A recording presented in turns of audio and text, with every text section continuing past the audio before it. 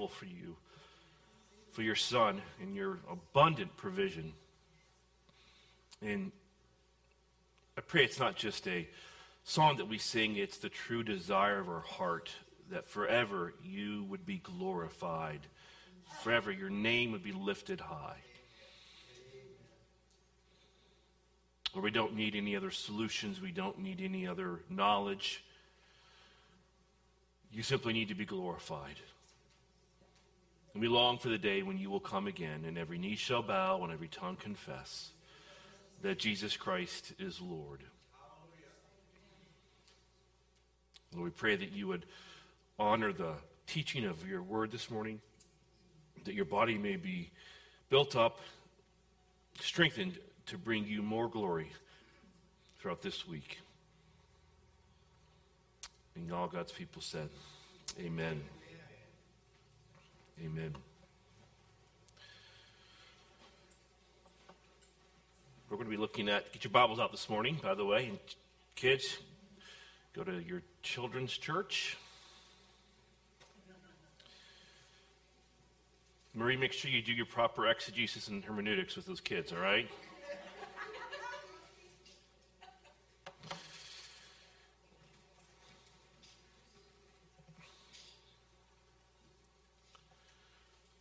I have a funny story. I'll start with this. It's regarding my daughter Lydia. It's not to make fun of her. It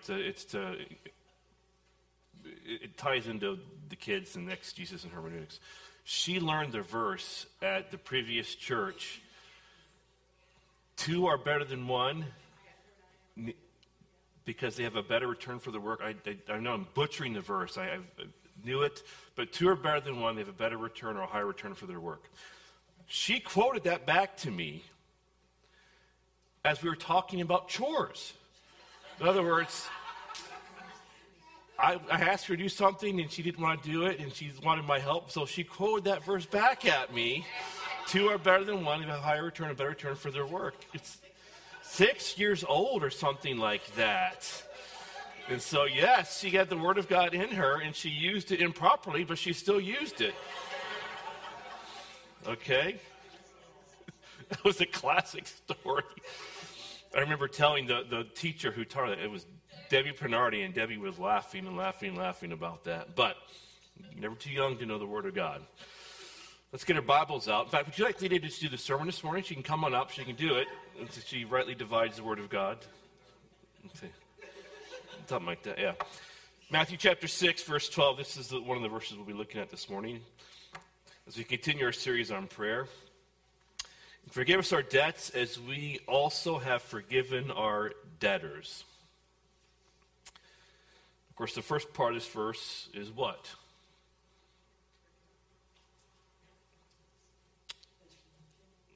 Come on, people. What's Matthew 6:12? Remember this? This is the last half of it?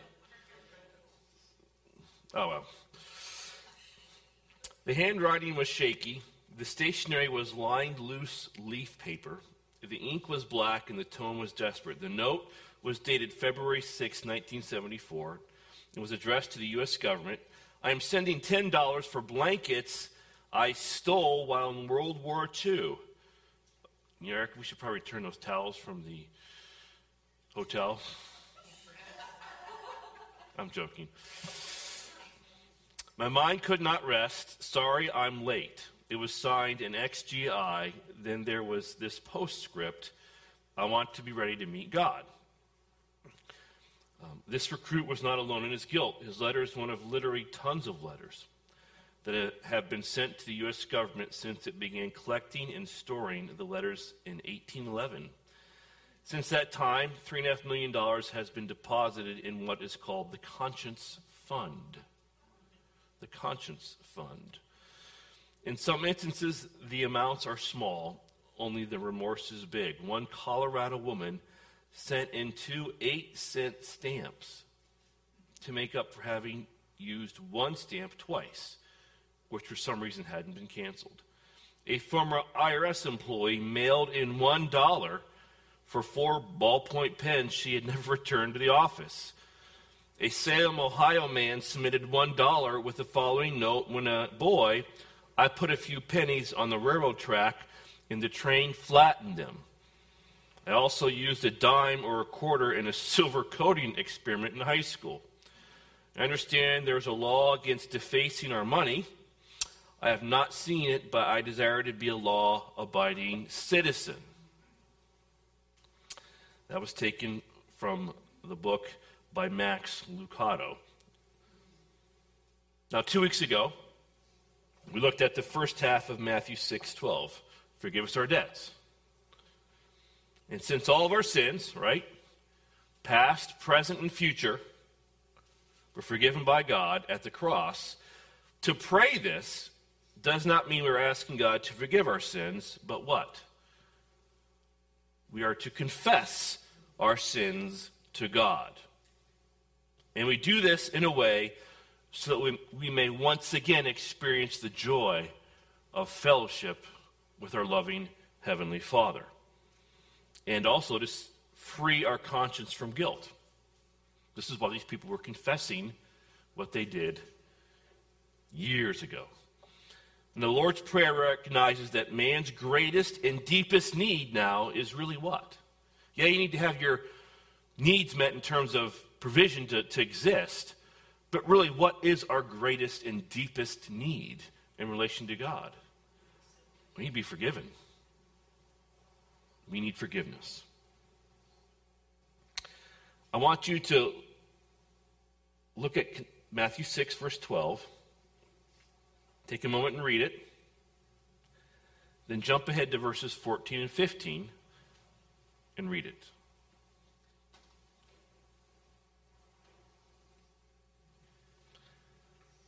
Now consider this thought on the importance our Lord places on forgiveness.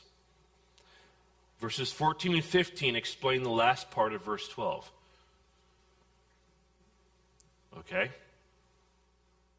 Not forgive us our debts, but forgive us our debts, as we may also have forgiven our debtors.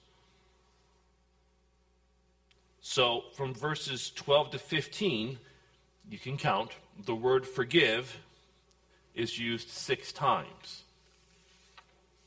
Okay? Now, again, when you just simply recite the Lord's Prayer, you've memorized it and you pray it without thinking about it, you get the idea that, okay, there's obviously more to this. And I've tried to explain that to you.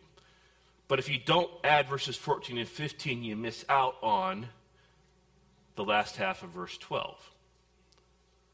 How many of you ever thought about the supreme importance of forgiveness in the Lord's Prayer?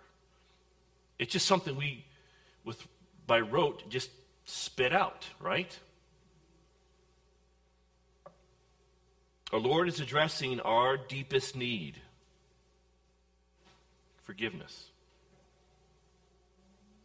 But pay attention to this. 5 of the 6 uses of the word forgive don't necessarily speak of God forgiving us. Did you catch that? But what? Us forgiving others. So I want to briefly give you 5 biblical reasons why we are to forgive others. Okay, and I put these up here for you so you can see them. One is it reflects the character of believers. Just listen to this verse in Matthew 5, 43 and 46. You have heard that it was said, you shall love your neighbor and hate your enemy. But I say to you, love your enemies and pray for those who persecute you, so that you may be sons of your Father who is in heaven. For he makes his sun rise on the evil and on the good, and sends rain on the just and the unjust. So in other words, God is good and kind to those who are his enemies. He has forgiven those who are his enemies. They are experiencing it. We are all experiencing it today. And every day we do. It reflects the character of God. It should reflect the character of believers. Number 2, it is the example of Christ. Did I just repeat that? It went back. Did it? Didn't. Oh, well. Number 2 is supposed to be, it is the example of Christ. Be kind to one another, tender-hearted, forgiving one another, as God in Christ forgave you. So it's the example. It reflects the character of believers. Number 2, it is the example of Christ. Number 3, as you can see there, it is the glory of man. Let's take a moment here. And you should probably memorize this. Proverbs 19:11. In fact, if I were to give a test, if I were a teacher and I give a test, this is so important that I would tell you that this is going to be in the test, so you might want to know this one, okay? And that is Proverbs 19:11. Good sense makes one slow to anger. Here it is. And it is his glory to overlook an offense. It is his glory. It is man's glory to overlook an offense. So in other words, we are most like God when we forgive. Now you may be thinking, I've never thought of that, or that's really not true of me, and that's okay to an extent, because it is contrary to our sinful nature. Like me and like you, when something happens to us that is wrong, we immediately tend to get offended. And that's a dangerous place to be, folks.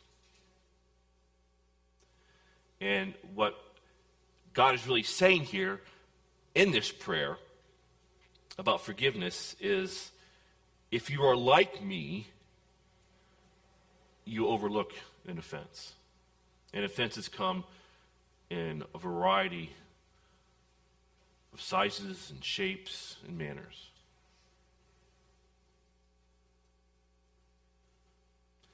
Just as you can see someone that has not forgiven an offense, I say it this way, they look bitter. Have you ever, and you should be able to see someone who just looks bitter. You can see that in them. And we medically know that unresolved anger, bitterness, is not good for your health. This is a medical fact, okay? You should also be able to see, and I can see people that are kind of carefree. Things don't bother them. They're the people that it's easier, or they have overlooked an offense. They're not in bondage to that offense. And so it is the glory of man to overlook offense. It's the glory of man to forgive. It's not what the world teaches. But that's what God's looking for.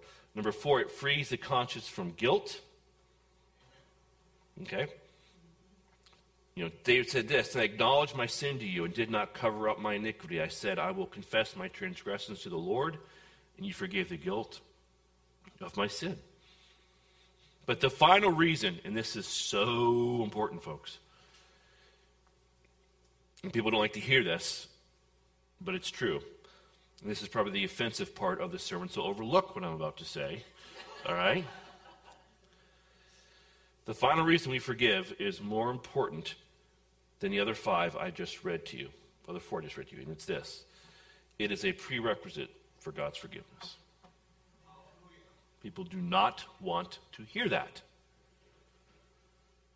If we don't forgive others,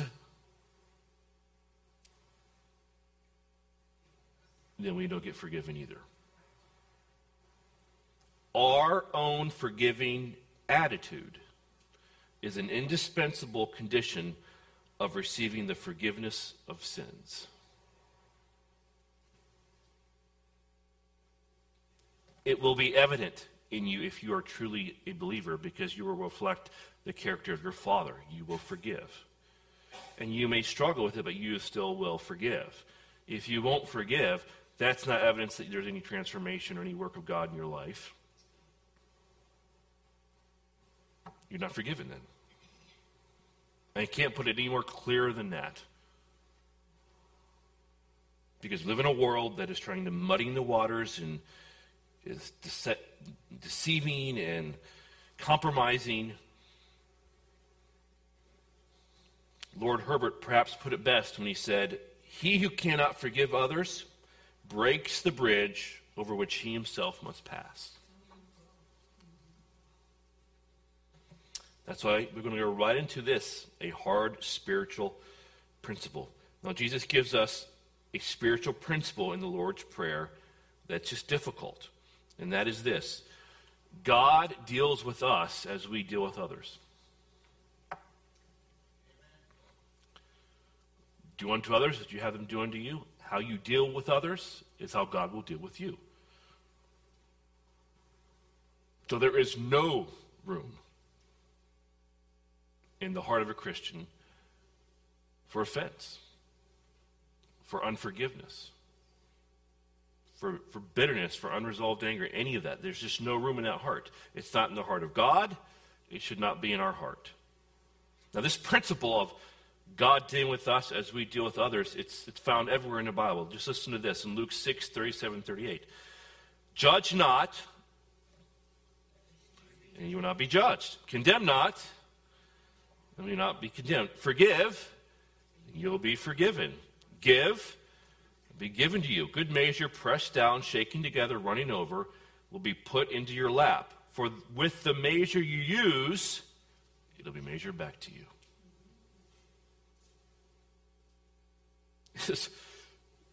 This victim mentality that we live in our world that blames everybody else for the issues in their lives or their poor lot in life. How about you take that lens and you turn it inward and do the work in here that needs to be done? God will take care of the other part. He's promised to. Or Matthew 5:7, blessed are the merciful, they shall receive mercy. God deals with us as we deal with others. If I want to receive mercy from God, then I aim to be merciful to others. Matthew 5:21 through 25. You've heard that it was said to those of old, you shall not murder, and whoever murders will be liable to judgment. But I say to you that everyone who is angry with his brother will be liable to judgment. Remember that?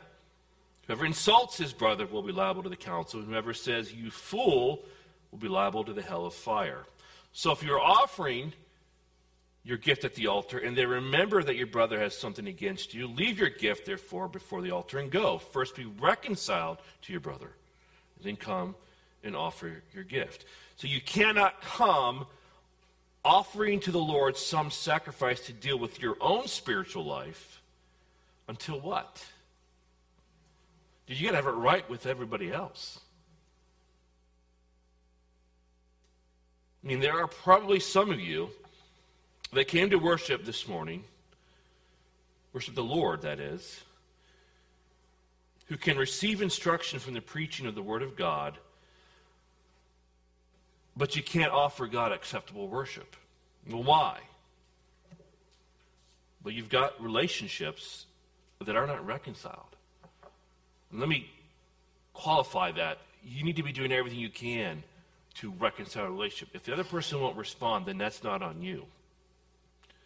But most people avoid reconciliation. They avoid conflict, even though we're all here because of the ministry of reconciliation from God, the Father, through His Son, to us. In some cases, some of you are the unforgiving party. So He won't accept your worship. This is what He is saying here. This is of paramount importance. Reconciliation before worship. Let's look again at Matthew 6:12. And forgive us our debts as we also have forgiven our debtors. That can actually be translated, forgive us our debts as we have forgiven. So the idea is this. Before we ever seek forgiveness for our own sin against God, we already have forgiven those who have sinned against us. It's a present tense, ongoing thing. And since this world is full of offense, you're going to need to forgive. Remember the parable of Peter? How many times should I forgive my brother? 7 times? No. It's not 70 times 7, 490. It's an infinite number. Why? Because you've forgiven far more than that by God. And so you are in this constant state of forgiving people. You overlook an offense. You don't remember past offenses. I don't want God to remember all the times I've offended Him. And to my knowledge, God has never brought up a past offense to me.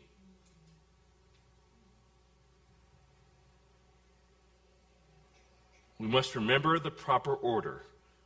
We forgive, then we seek God's forgiveness. Therefore, an unforgiving Christian is a contradiction. It's a contradiction. And I have found in all my years of ministry, as we talk about unforgiving heart here, within the church, people are afraid to confront people about unforgiveness. When I taught this message for the first time, when I was going through that conflict with that couple in Bowling Green, Ohio, it's just ironic as I sit there and think about this. I was actually going through that at that time. And so when I taught this message on forgiveness, having forgiven them, God was working through me in a powerful way that I couldn't see. I can't see, just an FYI to you, when I'm up here preaching, it's often like there's this invisible glass wall here. I can only read faces, and there are so many times I think I've done a good job of the sermon, and I hear absolutely nothing from anybody. Other times I thought this flopped, and I get this constant feedback of how God has moved. So I am a bad judge of when God is moving. And so I'm preaching this sermon, and it was kind of quiet and so on. But we had a potluck happened to be after church that Sunday, and I had person after person after person come up to me. People say to me, "That was of God. That was of God. That was of God." It's basically the same message you're hearing here. Yet there was one person that didn't like how I closed the sermon, which I basically said, if you don't forgive, then it's a sign you're not a Christian. That's kind of how I closed it, because that's what the text says, right? Well, it was a big problem in the church, because that person was a bigger giver, and he was a friend of one of the elders. And I was the campus pastor and helping fill in for preaching and so on and so forth. Eventually had a meeting with one of the elders who didn't agree with what the elders were doing, but it was like, would you go up and say something, kind of clarify what you mean by the difference between struggling to forgive and forgive and so on and so forth. And in other words, this person was offended that I threw up the possibility that just because they aren't forgiving, that they might be an unbeliever. I mean, it's right there in the Word of God, folks. I'm not going to sit there and sugarcoat it. But there's other times I've been in meetings where people clearly won't forgive, and the leader won't call them out on that. Well, what good are you doing to that person then, other than assuring them of a false salvation? And they're damaging the witness to the body of Christ, going around being bitter as if that is okay. That is not a believer. If God were bitter, how would he treat you?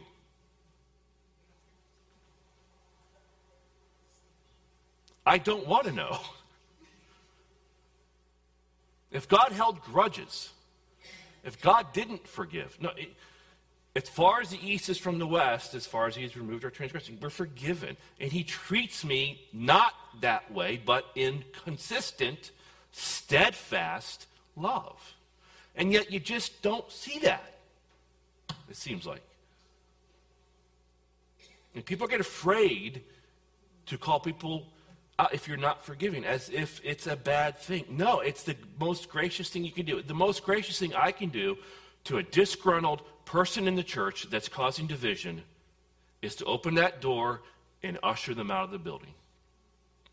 And only welcome them back when there's repentance.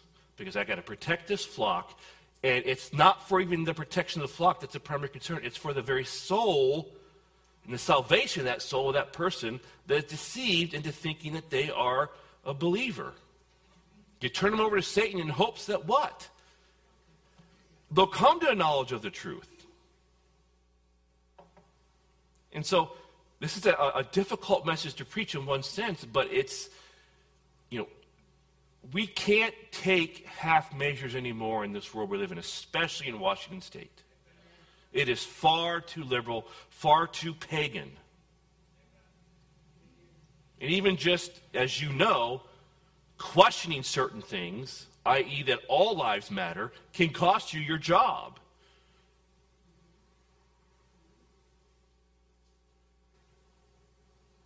So, judgment begins at the house of God. Let's take a look in here, an unforgiving heart.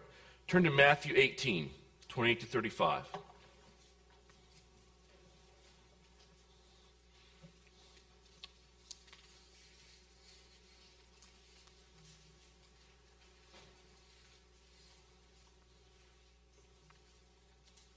Matthew 18, 28 to 35.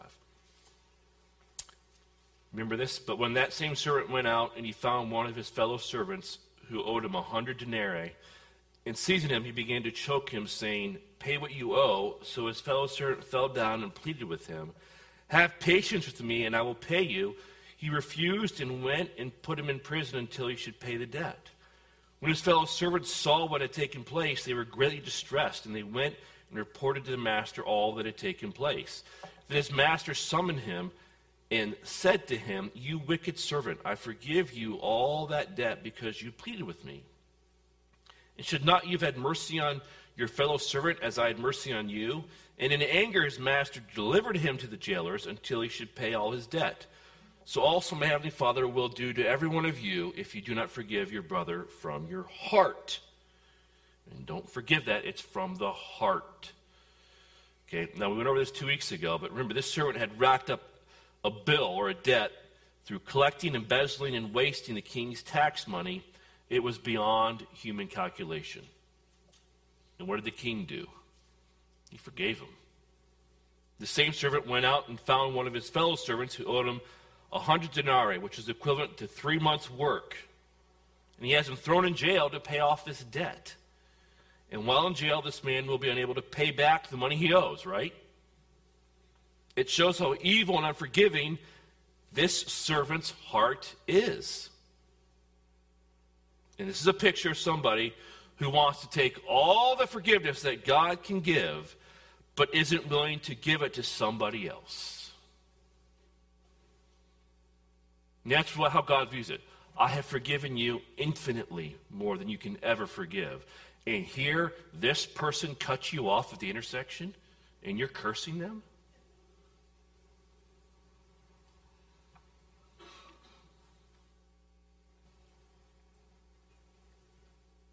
Or this person lied to you, or this person betrayed you. Your spouse was unfaithful.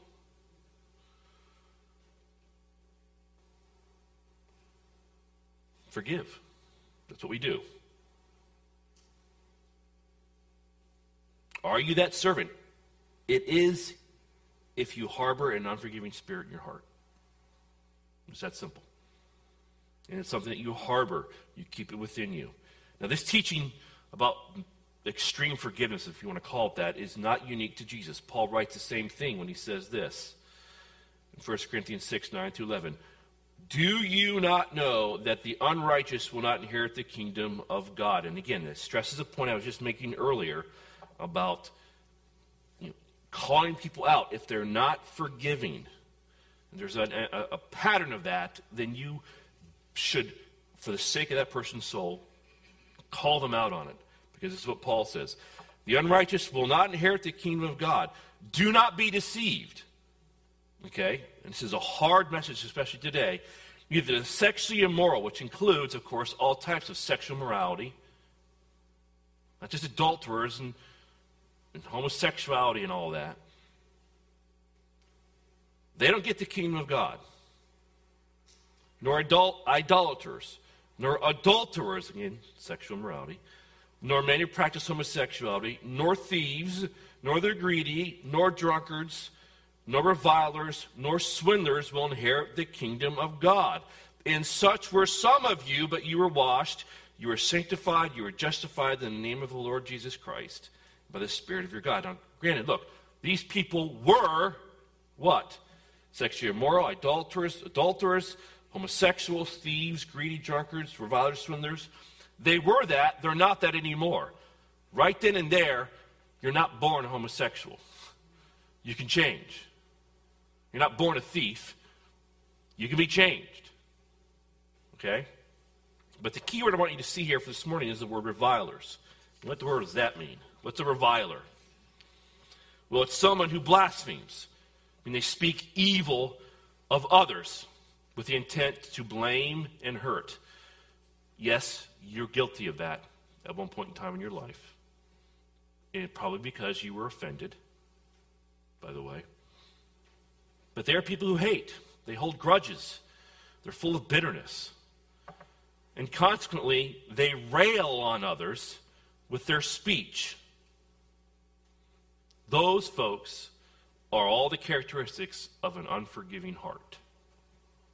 A reviler.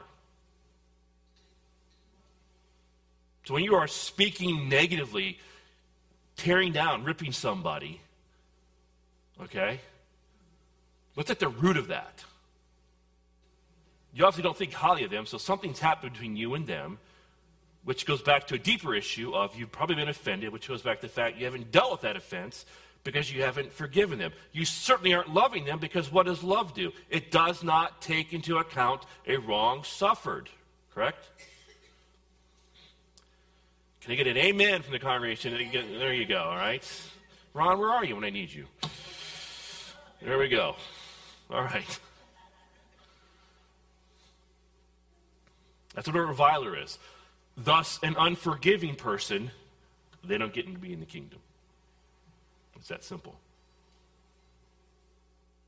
Pastor Ray Pritchard summarizes the consequences of an unforgiving spirit. I put those up here for us. I'm going to read them through you. And this list is far from complete. But if you have an unforgiving spirit, your fellowship with the Father is blocked or disrupted. The Holy Spirit is grieved. Your prayers will be hindered. They won't be answered. God leaves us alone to face the problems of life in our own power. Ugh. The devil potentially gains a foothold through our unwillingness to forgive. We force God to become our enemy. That's scary. We lose the blessing of God in our life. We waste time and emotional energy nursing a wounded spirit. You ever done that? We become enslaved to the people you hate, and we become like those who refuse to forgive. In Matthew 18, the unforgiving servant was put in prison to pay off a debt he will never be able to pay off. He will be in that prison forever. Folks, that's a clear reference to what? To hell. So in 1 Corinthians 6, Paul says that people who are revilers don't go to heaven. Now, does this mean that anyone who does not forgive others cannot receive salvation from God? Well, struggling to forgive is not what prevents us from reaching heaven. As long as we are on this side of heaven, we will do our good deeds imperfectly, including forgiving. Jesus died to cover those imperfections. But as I struggle to forgive, and perhaps for a season or so, I just give up the fight, and I nurture an unforgiving spirit. Well, then I can be assured that I will suffer the consequences of an unforgiving spirit previously mentioned. Because if we think we can be indwelt by the Spirit of God and not make war on that unforgiving attitude, we're deluded. Refusing to forgive is what damns us to hell. Now, by refusing to forgive, I mean two things. You really have no intention to forgive. We cherish the grudge. We fondle the bitterness. Well, how? How do we do that? Well, we do it in a real psychological, sick way. We replay the offense in our mind over and over and over again because that feels good, because we're right and they're wrong. And somehow makes us feel superior. But you know what that does? It only does one thing, by the way. It drives the bitterness deeper into your already hardened heart. And my heart is sick enough as is. I don't need to feed that sick heart. Number two, if the forgiveness received from God, okay? If I receive the forgiveness from God through the agonizing suffering and brutal death of his Son, Jesus Christ, if it's that ineffective in my own heart that I am bent on holding unforgiving grudges, dude, don't deceive yourself. There's no evidence there. You're not saved. You are not saved. I mean, what else more can God do? There is no greater sacrifice. So how can I tell the difference? Well, remember the story, I mentioned this years ago to you guys, but when I was in college, my junior year, I had a roommate, a great guy, George Atkins. we roomed together, and George had some little annoying habits, and I was in the process of being drained from a very busy summer to going to a really busy school year and involved in 30-plus hours of ministry during the week with Campus Crusade. And I would just begin to be dried up spiritually, and things about George started annoying me, which were legitimate. I'd have messages that he would not give me about meetings I was supposed to be at. So more than one time I'd be in the dorm room, I'd get a phone call at 5 after 7 from a group meeting I was supposed to be in that he forgot to give me the message. So I had to hightail it 15 minutes up the hill to a meeting in campus. And this happened so often that his fiance got upset at George, and she got an answer machine and put a big notepad with a pen next to it, said, write messages down for Chris, and he never would do that. He would eat my food. I was on a limited food plan because I chose to. He had this big food plan. He would eat all my food in the dorm room. Like, dude, what are you doing? Okay. He would love peanut butter, and he would eat peanut butter, kind of lick it clean to an extent, and then set the slobbery peanut butter-filled spoon on my desk, and it would just sit there and dry all day. You know, you get the point, what I'm saying. It's like being married to Dawn, right? So, Don Theodore, Gig Harbor, Washington. Married to Carol Theodore, where she's old. Gig Harbor, Washington. But those things started to bother me, okay? And I didn't know what was going on, and I didn't really know about this whole bitterness thing. I just knew I was dry spiritually, and I knew I needed to talk to him about it. So the last day before he left, I kind of confessed this stuff to him, and he was so gracious, and we worked through it.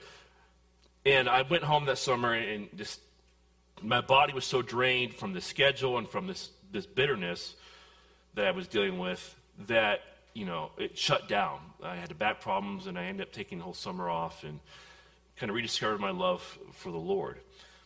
And it wasn't until, and that happened in the fall and spring of 1991. It wasn't until the summer of 92, when I was listening to a sermon by David Jeremiah, that God really revealed to me what was going on in my life, what had happened.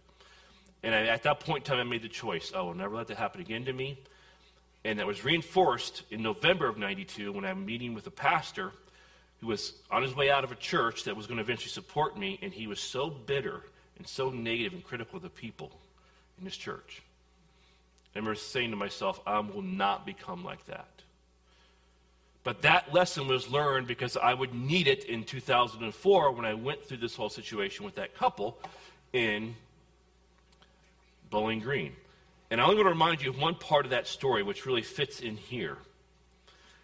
When we went to meet with the pastor and that couple and myself and Erica and the other staff member, you know, God bless the pastor who tried to work through this difficult situation, but it was wrong in the sense of it was a table that was set up and they were on one side and we were on the other. That was the first mistake. It never should have been that way.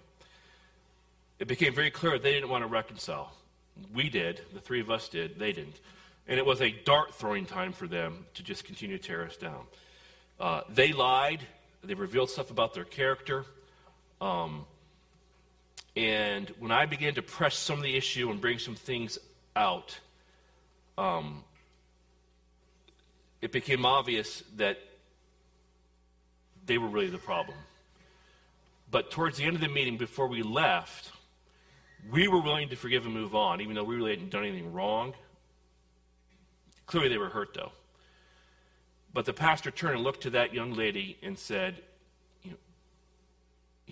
will you forgive? And I remember her, and I'll probably never forget this till the day I die. She shook her head like this. I mean, that wasn't even an option for her to forgive. Now, let me put this in context. She grew up in the church. She got involved, and serious about her faith, got involved with Campus Crusade.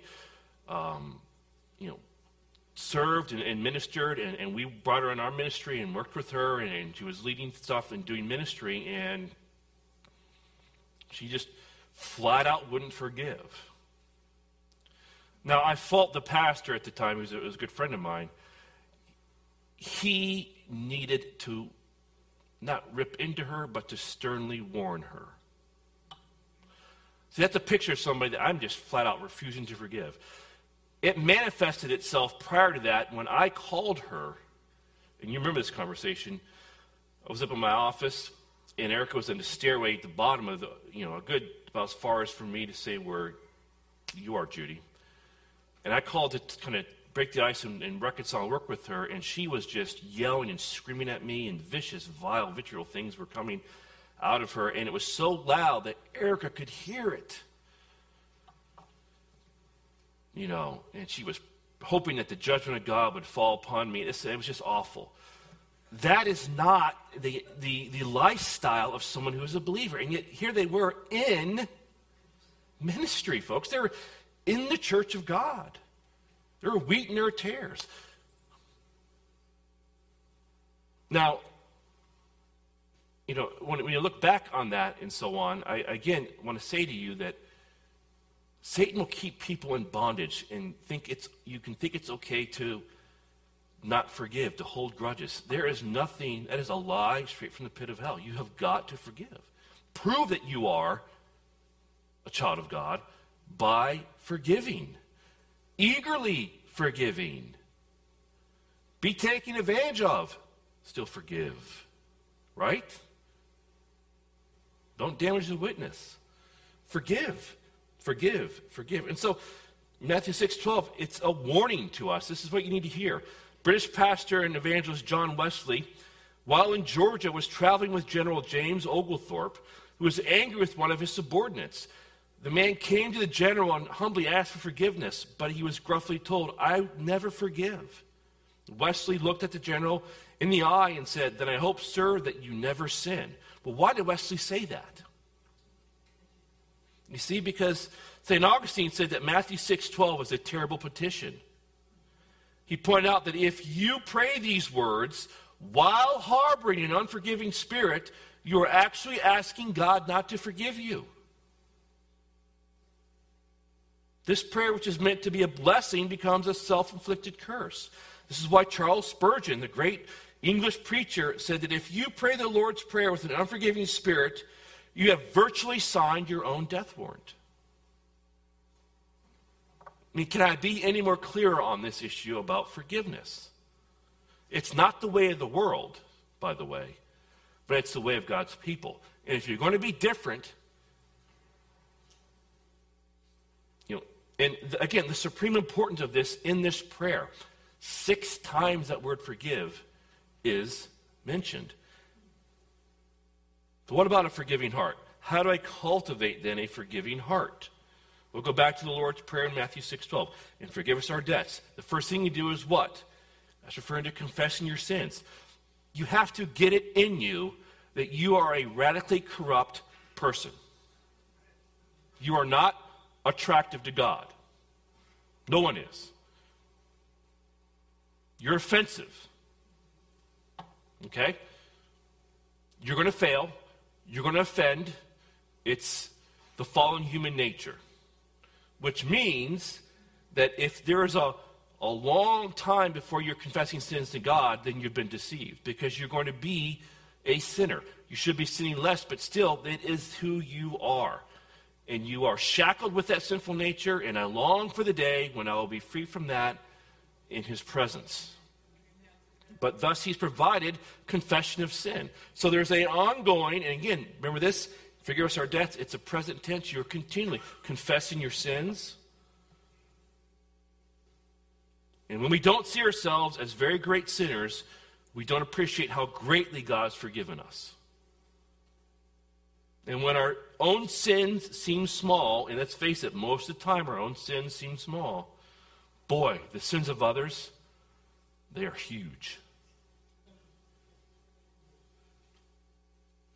And the verse is also true. The greater you see the depth of your sin before God, guess what? The less of the sins of others you see. And the less they will bother you. And one of the reasons we need to acknowledge our sins regularly is to serve as a constant reminder of how sinful we are. How constant is his forgiveness. And these reminders make us more prone to forgive others. What does forgiveness look like? Again, let me put these up here for you. This is what forgiveness looks like. And this is, again, not the way of the world. You face what they did and forgive them anyway. Live in reality. You hurt me, I forgive you, I'm moving on. You don't keep bringing it up to them. See that? You don't talk about it to others.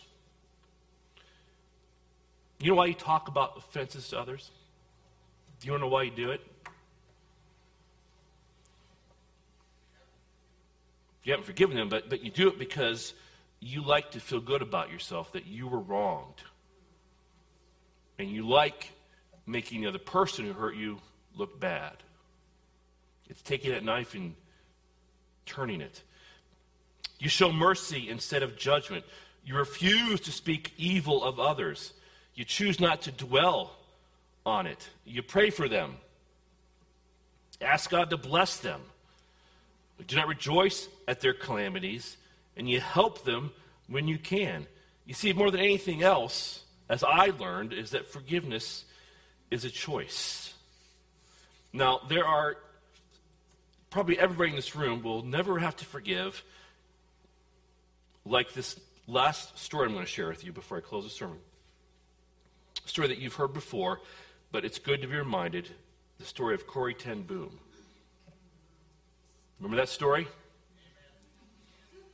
She was in a church in Munich, Germany, where she was speaking in 1947, 2 years after the end of the World War II, that she saw him, a balding, heavy-set man in a gray overcoat, a brown felt hat clutched between his hands. In one moment I saw the overcoat and the brown hat, the next a blue uniform and a visored cap with its skull and crossbones. Memories of the concentration camp came back with a rush. The huge room with its harsh overhead lights, the pathetic pile of dresses and shoes in the center of the floor, the shame of walking naked past this man. I could see my sister's frail form ahead of me, ribs sharp beneath the parchment of skin. Betsy, my sister, and I had been arrested for concealing Jews in her home during the Nazi occupation of Holland. This man had been a guard at Ravensbrück concentration camp where we were sent. Now he was in front of me, his hand thrust out, saying, "A fine message, Fraulein. How good it is to know that, as you say, all our sins are at the bottom of the sea." It was the first time since my release that I had been face to face with one of my captors, and my blood seemed to freeze. "You mentioned Ravensbrück in your talk," he was saying. "I was a guard there, but since that time," he went on, "I have become a Christian. I know that God has forgiven me for the cruel things I did there, but I'd like to hear it from your lips as well. Fraulein," again, the hand came out, "will you forgive me?" And I stood there and could not. Betsy had died in that place. Could he erase her slow, terrible death simply for the asking? It could not have been many seconds that he stood there, hands held out, but it seemed hours as I wrestled with the most difficult thing I'd ever had to do. See, she's struggling to forgive. Okay? For I had to do it. I knew that. The message that God forgives us has a prior condition, that we forgive those who have injured us. If you do not forgive men their trespasses, Jesus says, neither will your Father in heaven forgive your trespasses.